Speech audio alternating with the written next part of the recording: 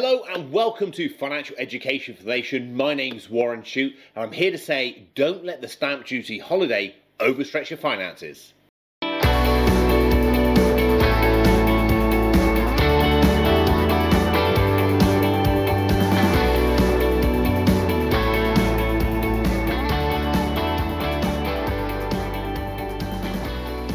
This episode has been sponsored by Idelo, the price comparison website.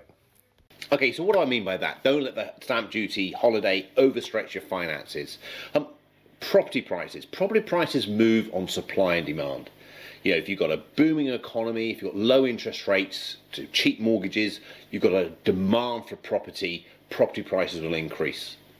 But since the introduction of the additional stamp duty on second properties, 3% back in 2016, the change in taxation on buy-to-lets that's made it more unattractive in 2017, house prices have stabilised. They're not booming like they were in the past. So much so that in the last 5 years, we've seen a 16% rise on average across the UK in property prices, versus a 55% rise in the world stock market. Now, put that into some other perspective, inflation has been about 13% over the same period. So inflation, just keeping pace with prices, is 13. The house prices on average across the UK are 16. It's there or thereabouts. So house prices definitely have slowed. Last 12 months nationwide have said about 1.5% rise in property prices. Now, I don't think we're in for a property crash. In the UK, we've got demand for our properties, but it's not booming. And that's what Rishi Sunak, the Chancellor, wants to change. He wants to get the property market going. Because in the UK, weirdly, it's almost like a bellwether of the economy, which I just don't get my head around. It's crazy. Why does it matter? You know, what we really need is cheaper properties to get the first-time buyers onto the market. But no, the government want to stoke the fire and they want to get those cheap properties elevated in price so the first-time buyers pay even more. Why? It's crazy stuff. But what's the stamp duty? Anyway, let's go back and have a bit of a recap. Stamp duty is a tax you pay on the purchase of many different assets, and property prices is one of them. That's what we're going to focus on. So you don't pay the old rules where you would pay no stamp duty if the property was up to 125,000, really there to stimulate the lower end of the market. Then it was 2% on the next 125, so taking up 250, and then it was 5%, so it's a big jump on the next 675,000, then 10% on the next 575,000, so that takes you up to 1.5 million, and then over 1.5 million you pay 12%. It's just scandalous. Now you might be listening to this and thinking, well, if you could afford to buy a house for 1.5 million, you deserve to pay 12%. I don't think anyone deserves to pay 12% on a property price, especially when you're going to pay tax on it when you die on inheritance tax. But that's a whole new discussion point altogether. So you can see it was getting progressively more aggressive higher up the market to slow down the high end of the market. Now, an example of this would be if you bought a house for £275,000, the stamp duty you'd pay would be nothing on the first 125, you'd pay 2% on the next 125, so £2,500, and you pay 5% on the final 25,000, so another £1,250,000. So you'd end up paying £3,750. So what's changed?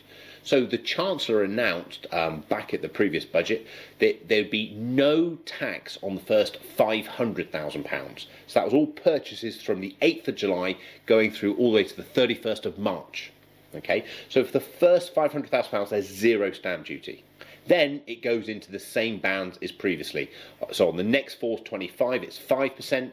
Just as I just went through, next 575, taking it to 1.5 million, 10%, and then over 1.5 million, it's 12%.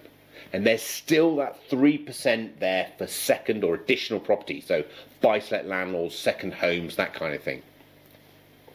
But you've got to look at this and think, well, should I be taking advantage? Should I do this? Is it attractive? Now, in the investment world, we say, don't let the tax tail wag the dog. And what we mean by that is don't make an investment just because the tax breaks are there. Make it because it's the right investment.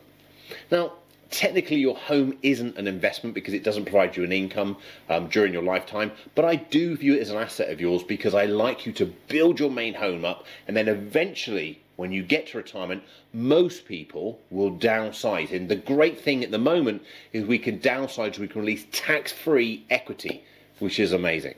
So you buy your house now, you enjoy it with your family, you might upscale it. Hopefully over your working life, you'll pay off the mortgage. So when you get to your retirement years, and not too late, we've done this already, so don't get too old, you downsize, you release that tax-free equity, you buy your retirement home, and then you've got money to enjoy. So I do like house purchases, okay, although I'm not fixed on them. I do like house purchases, but I'm not sure right now is the right time for you to be upscaling if there's an economic winter coming, okay? There's been a lot of talk in the press about unemployment rates rising.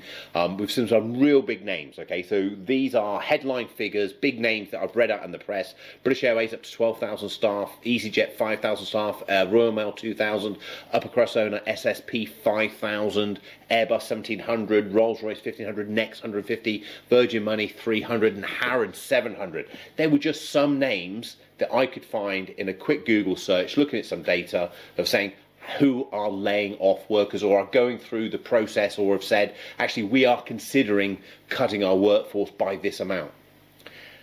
And there's no mum and pop businesses, high street, SME, small businesses in there. You know, how are the high street retailers getting on?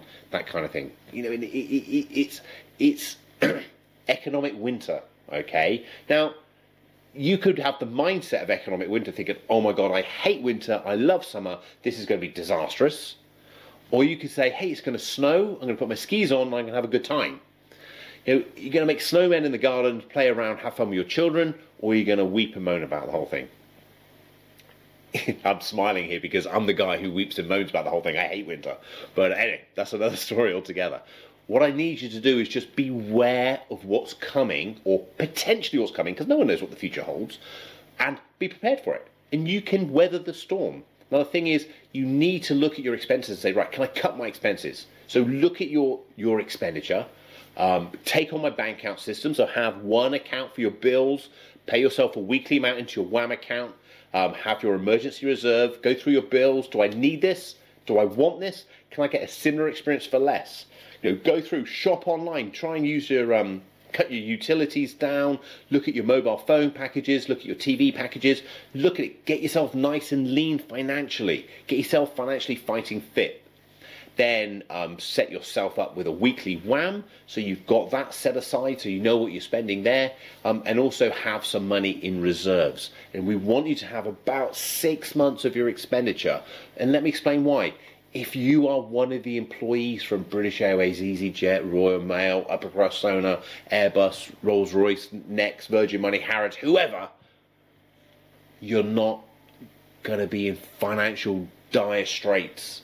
You're going to be shook, you know, but you're going to be strong. You've got 6 months of your expenditure behind you, and then you've got 6 months to then get yourself back on the employment ladder.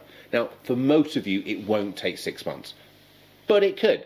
If unemployment rates keep rising, and it does get quite tricky, you will be in a safer place.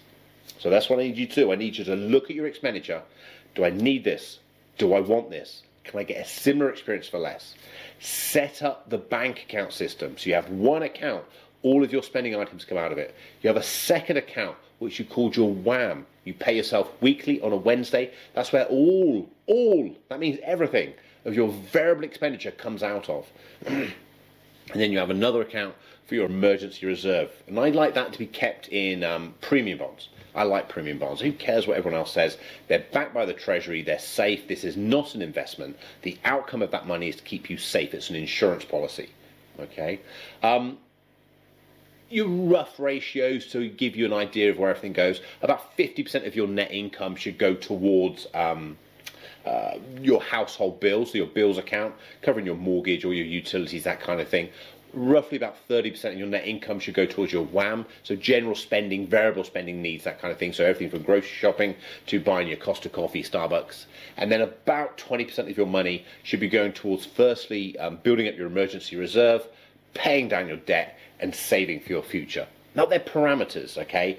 They're not absolutes. If you're like 52% on your household bills because of certain things that have gone in your own family, that's fine, but it gives you some kind of guidance on how to manage your money. 50, 30, 20. Household bills, general variable spending, and savings and debt repayment. Get yourself ready for economic winter. You can have a great time during this period, or you're going to struggle. But if you are moving, hey, you're a first-time buyer, you've saved your deposit, you want to move, then just do it sensibly. I've got 5 things for you. There's a big save this week. 5 things you need to know if you are going to move at this current time. Number 1, ensure you have your expenditures before you move in. And what I mean by that is make sure you know what you're going to spend before you move in. So look at your household bills as if you were living there. What is your mortgage going to be? What do you think your water's going to be? What do you think your electric's going to be? What do you think your gas or oil or whatever it might be is going to be? Let's have a look. Make sure you've got that. Make sure you can afford that. And ask yourself, do I need this or want this? Can I get a similar experience for less? Can I shop around and see if I can get a cheaper rate based on that postcode of that property? And keep your expenditures nice and lean so you know what it is. Does it fit 50% of your income? Okay. Second thing, before you move, make sure you've got 6 months of your expenditure saved in premium bonds based on the new expenditure. Make sure you've got that money in reserve so that if you move in and then week number 2 you get hit with some terrible news, your life isn't a disaster. You're going to weather the storm. Look through shop around for your utilities. Make sure you can get lower utilities. It's a great commodity. Prices are low at the moment. There are so many features and facilities out there for you to save. It's a great opportunity for you to save money and a great area for you to save money. Consider before you move all the additional costs that you're going to have for moving. Your removal costs, maybe a clean when you get there, any decoration, any household work you want to do when you're in the property. Make sure you've got all those things covered. Now, I know this is a big burden. It's me saying, okay, you're just making it harder for me to move, Warren. It's not that. I just know that we're still in the furlough scheme. After the furlough scheme, your employer may not directly be affected, but indirectly. So if people that they shop to need to cut back, or they sell to need to cut back, it's a ripple effect. So if I'm selling widgets to a company, but they're laying people off because they can't sell as many widgets, and you're the producer of the widgets, your employer might lay people off. It's a ripple effect. And I just want you to be careful and just make sure that you are protected for this economic storm. Okay, let's hope I'm wrong and there's nothing like it, and we all go out skiing and have a great time. But doesn't hurt to be prepared. So, some other things in the news. Not only have we been paying some good stuff, really. So, not only have we been paying off more on our credit cards during lockdown, we've been withdrawing less from our pensions too. According to the Association of British Insurers, the year end of April showed that 42% fewer of us were taking out more money from our pensions, and 53% fewer of us, it's an odd way of saying it, isn't it, were taking less tax-free cash. So basically, roughly half of us were taking less money out of our pensions. We were taking less money out of our pensions, therefore we're spending less. And look at the knock-on effect. One man's spending is another man's income. And we're all linked that way. I'll do a whole session on the economy and how I view it. Some good news for power of attorney. So if you are an attorney, so power of attorneys, lasting power of attorneys are documents that give you the ability to make decisions on somebody else's behalf. I believe everyone over 18 should have a power of attorney. So if you're an attorney and you're looking after, generally speaking, parents or elderly relatives or family members or friends because they've lost capacity, you can now register your attorney with the online digital platform, and it allows you access to banks and different facilities a lot easier and quicker. If you are an attorney, you'll appreciate how important this is. Sometimes it's quite difficult and time consuming getting your attorney registered and notified so that you can actually use it. A new facility from Oxford Public Garden does this digitally. So it's new. I'm not using it myself. I'm sure it's going to be a bit of teething and more people come on board and using it. This is not to do with writing new power of attorneys. They still are paper-based or online form filling. But this is for the use of a power of attorney, which is great news. Great news. So we had some readers' questions in this week. First question came from a young man, and he said, "My mother kindly left me the family home in her will. For the past couple of months, the property has been on the market but been unable to sell. Kind of links in with the stamp duty thing, right? I'm one for looking ahead and potentially could take, feels that the economy could take a very negative turn by the end of October when people come off furlough, not to mention the effects of Brexit in December. So my conundrum is, if I'm unable to sell, should I release some equity out of the property, needs a little modernising, and I could do with the capital because my business has been hit? And if I do that and I keep it, when I sell, am I going to be lumped with capital gains tax? If it's going to be empty, yes, let's let it. Otherwise, it's a liability. It's costing you money to maintain because you've got to keep it up, you've got to insure it, you've got to pay costs of keeping it in good repair. It's a liability, it's not an asset. So I would prefer you to sell it and exit it from it. But if it's not going to sell, I don't need to give the asset away. So why don't we let it? You can let the property out. But the whole thing about raising capital against it because your business is struggling, I struggle with that bit. I'd rather you didn't borrow against it, if I'm honest, because I just don't want you to borrow money. I want you to, cut your cloth. You've got the rental income coming in now, or you will do if you rent it out. So there's a bit of supplementary income, and keep the house under review. And then when the market picks up, then exit the property that way. Your capital gains thing, because you inherited it from your mum, your base price, your acquisition cost effectively is the probate value when you inherited the property. So make a note of that and keep records for that. And then you'll pay capital gains on the difference between that price and the sale price. So you calculate the gain there. If that, after allowable capital expenditure, things like home improvements, things like that, you've and sale costs, so solicitors costs and things like that when you're selling it. If there's a gain over £12,000, because that's your allowance, then there's a capital gains tax liability. The thing is with the capital gains tax, if you own it jointly with a spouse or civil partner, you've got two capital gains tax allowances there, so that's £24,000. So if you only own it in your name right now, it might be good to do an equity transfer with a conveyancer or solicitor, just so you own it in joint names as tenants in common. And then when you sell it, you can spread the gain between the two of you. Second reader question is, do I need a will? Now, if you've listened to these recordings before, you know how passionate I am about making sure people have got power of attorneys and wills. So do I need a will? Short answer is yes. I think I said so. Far too many of us don't have one. If nothing else, it makes sense for the administration of your estate so that you don't leave things untidy when you pass away. Taking it on to a next step further, something I'm really passionate about is that if you have minor children, you document within your will who will be the guardians of those children. If you do not decide, social services will care for your children until the courts are able to decide who would be an appropriate adult to be their carer. Now, logic might say to you that seems strange. Surely my mum, my sister, my best friend, whoever it might be, my brother, would be the guardian of my children or our children if we passed away. It's not the case. On day one, social services look after them. Then the courts will decide. I'm sure they'll do it very quickly. I'm sure social services will do a fantastic job. But hey, if they've just lost their mum and their dad, is it the kind of thing that you want them to go through? So as an appropriate adult, as a responsible parent, go and get yourself a will and make sure you do it properly.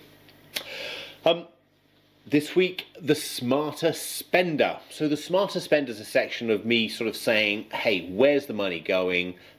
What's going cheap this week? And what are people buying? So, hey, I'm not one of these people who thinks spending money is bad. I enjoy spending money. I think spending money is a nice thing. It keeps our economy going, and for a lot of people it brings a lot of enjoyment and happiness. Okay, we get a dopamine boost when we buy something. It rewards us. It's quite exciting. So spending money isn't a bad thing. Spending other people's money is. What I mean by that is spending on credit cards or borrowing money to do that, or spending money you don't have. So if you're spending money that really should be used for the food shopping or pay the mortgage or your rent, that's wrong. And that's why one of my foundation pieces is the bank account system. So you have the household bills and you have the WAM and you get paid weekly, so you have the variable money there. So if you haven't done it already, please implement that. It's a great system. So spending money isn't bad, but spend wisely. So we team up with a company called Idealo. Idealo is probably one of my favorite websites. Idealo allows you to search the internet and find really, really good deals. And I use it all the time. I don't just saying that. I used it way before they sponsored this show, and I really believe in it. I think it's a fantastic thing. My kids use it. What I really love about IDLO is the price history charts. So you can type in on there and say, okay, I'm interested in a PlayStation 4, PS4 game, and this is the game I want. And it'll say, okay, well, actually, this game is coming down in price. Nikki and I, my wife, have been together 25 years this year. Perfume is actually 35% cheaper this week than last week. So maybe I'll go out and buy some perfume. You never know. Fitness clothes 17% down, which is pretty cool. I think summer's here. People are getting out and about and doing a lot more. Beard and hair trimmers are down 9% last week. Now, I think with the locks that I'm getting here, Nikki would probably prefer me to buy some beard trimmers and hair trimmers rather than the perfume. But hey, we can't have everything. What are people thinking about buying this week? School bags. So IDLO has lots and lots of price data, what people spend the money on and where they spend it, that kind of thing. And one of the things they can do is they can look at shopping data. And August is usually the most popular month of the year to buy school bags. Kind of makes sense, right? Because kids go back to school in September, we hope.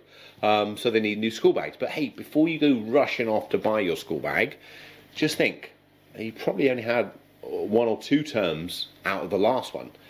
Could it stretch over? Do they need a new school bag, or do they just want a new school bag? So just give that some consideration.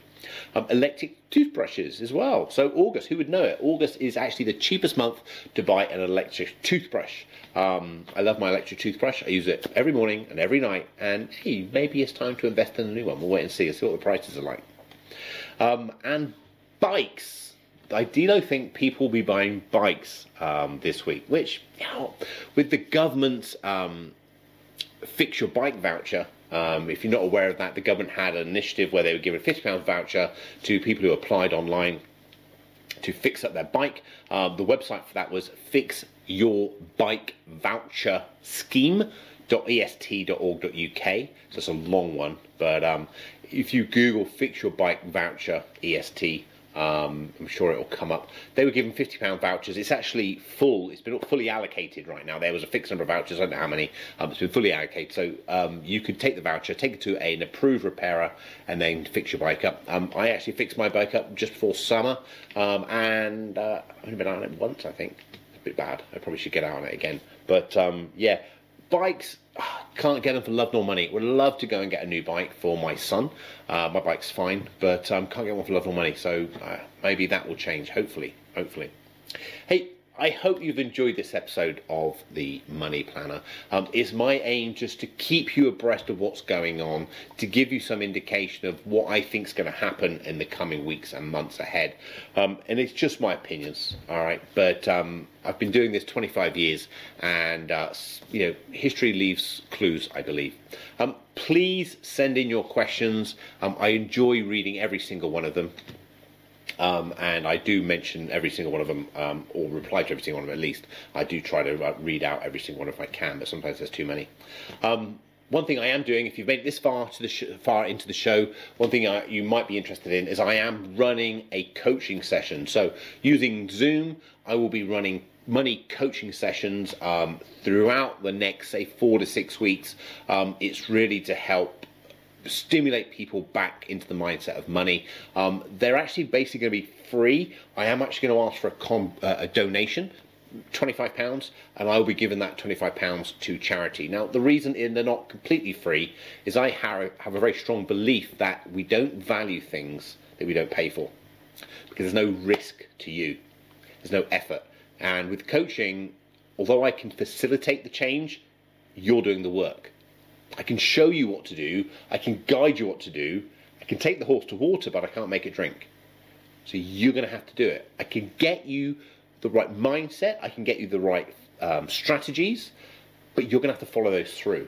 So I want you to part with some cash. Now, I promise you I can show you the receipt for every donation going into charity. I'm not looking to make a single penny out of it myself, but there will be a £25 fee, which is really nominal. It's going to be an hour coaching session. I normally charge £250 an hour. So you can see relatively it's going to be very, very cheap. I'm sure I have to limit it. I'll probably do it one day a week, somewhere on a Friday or something.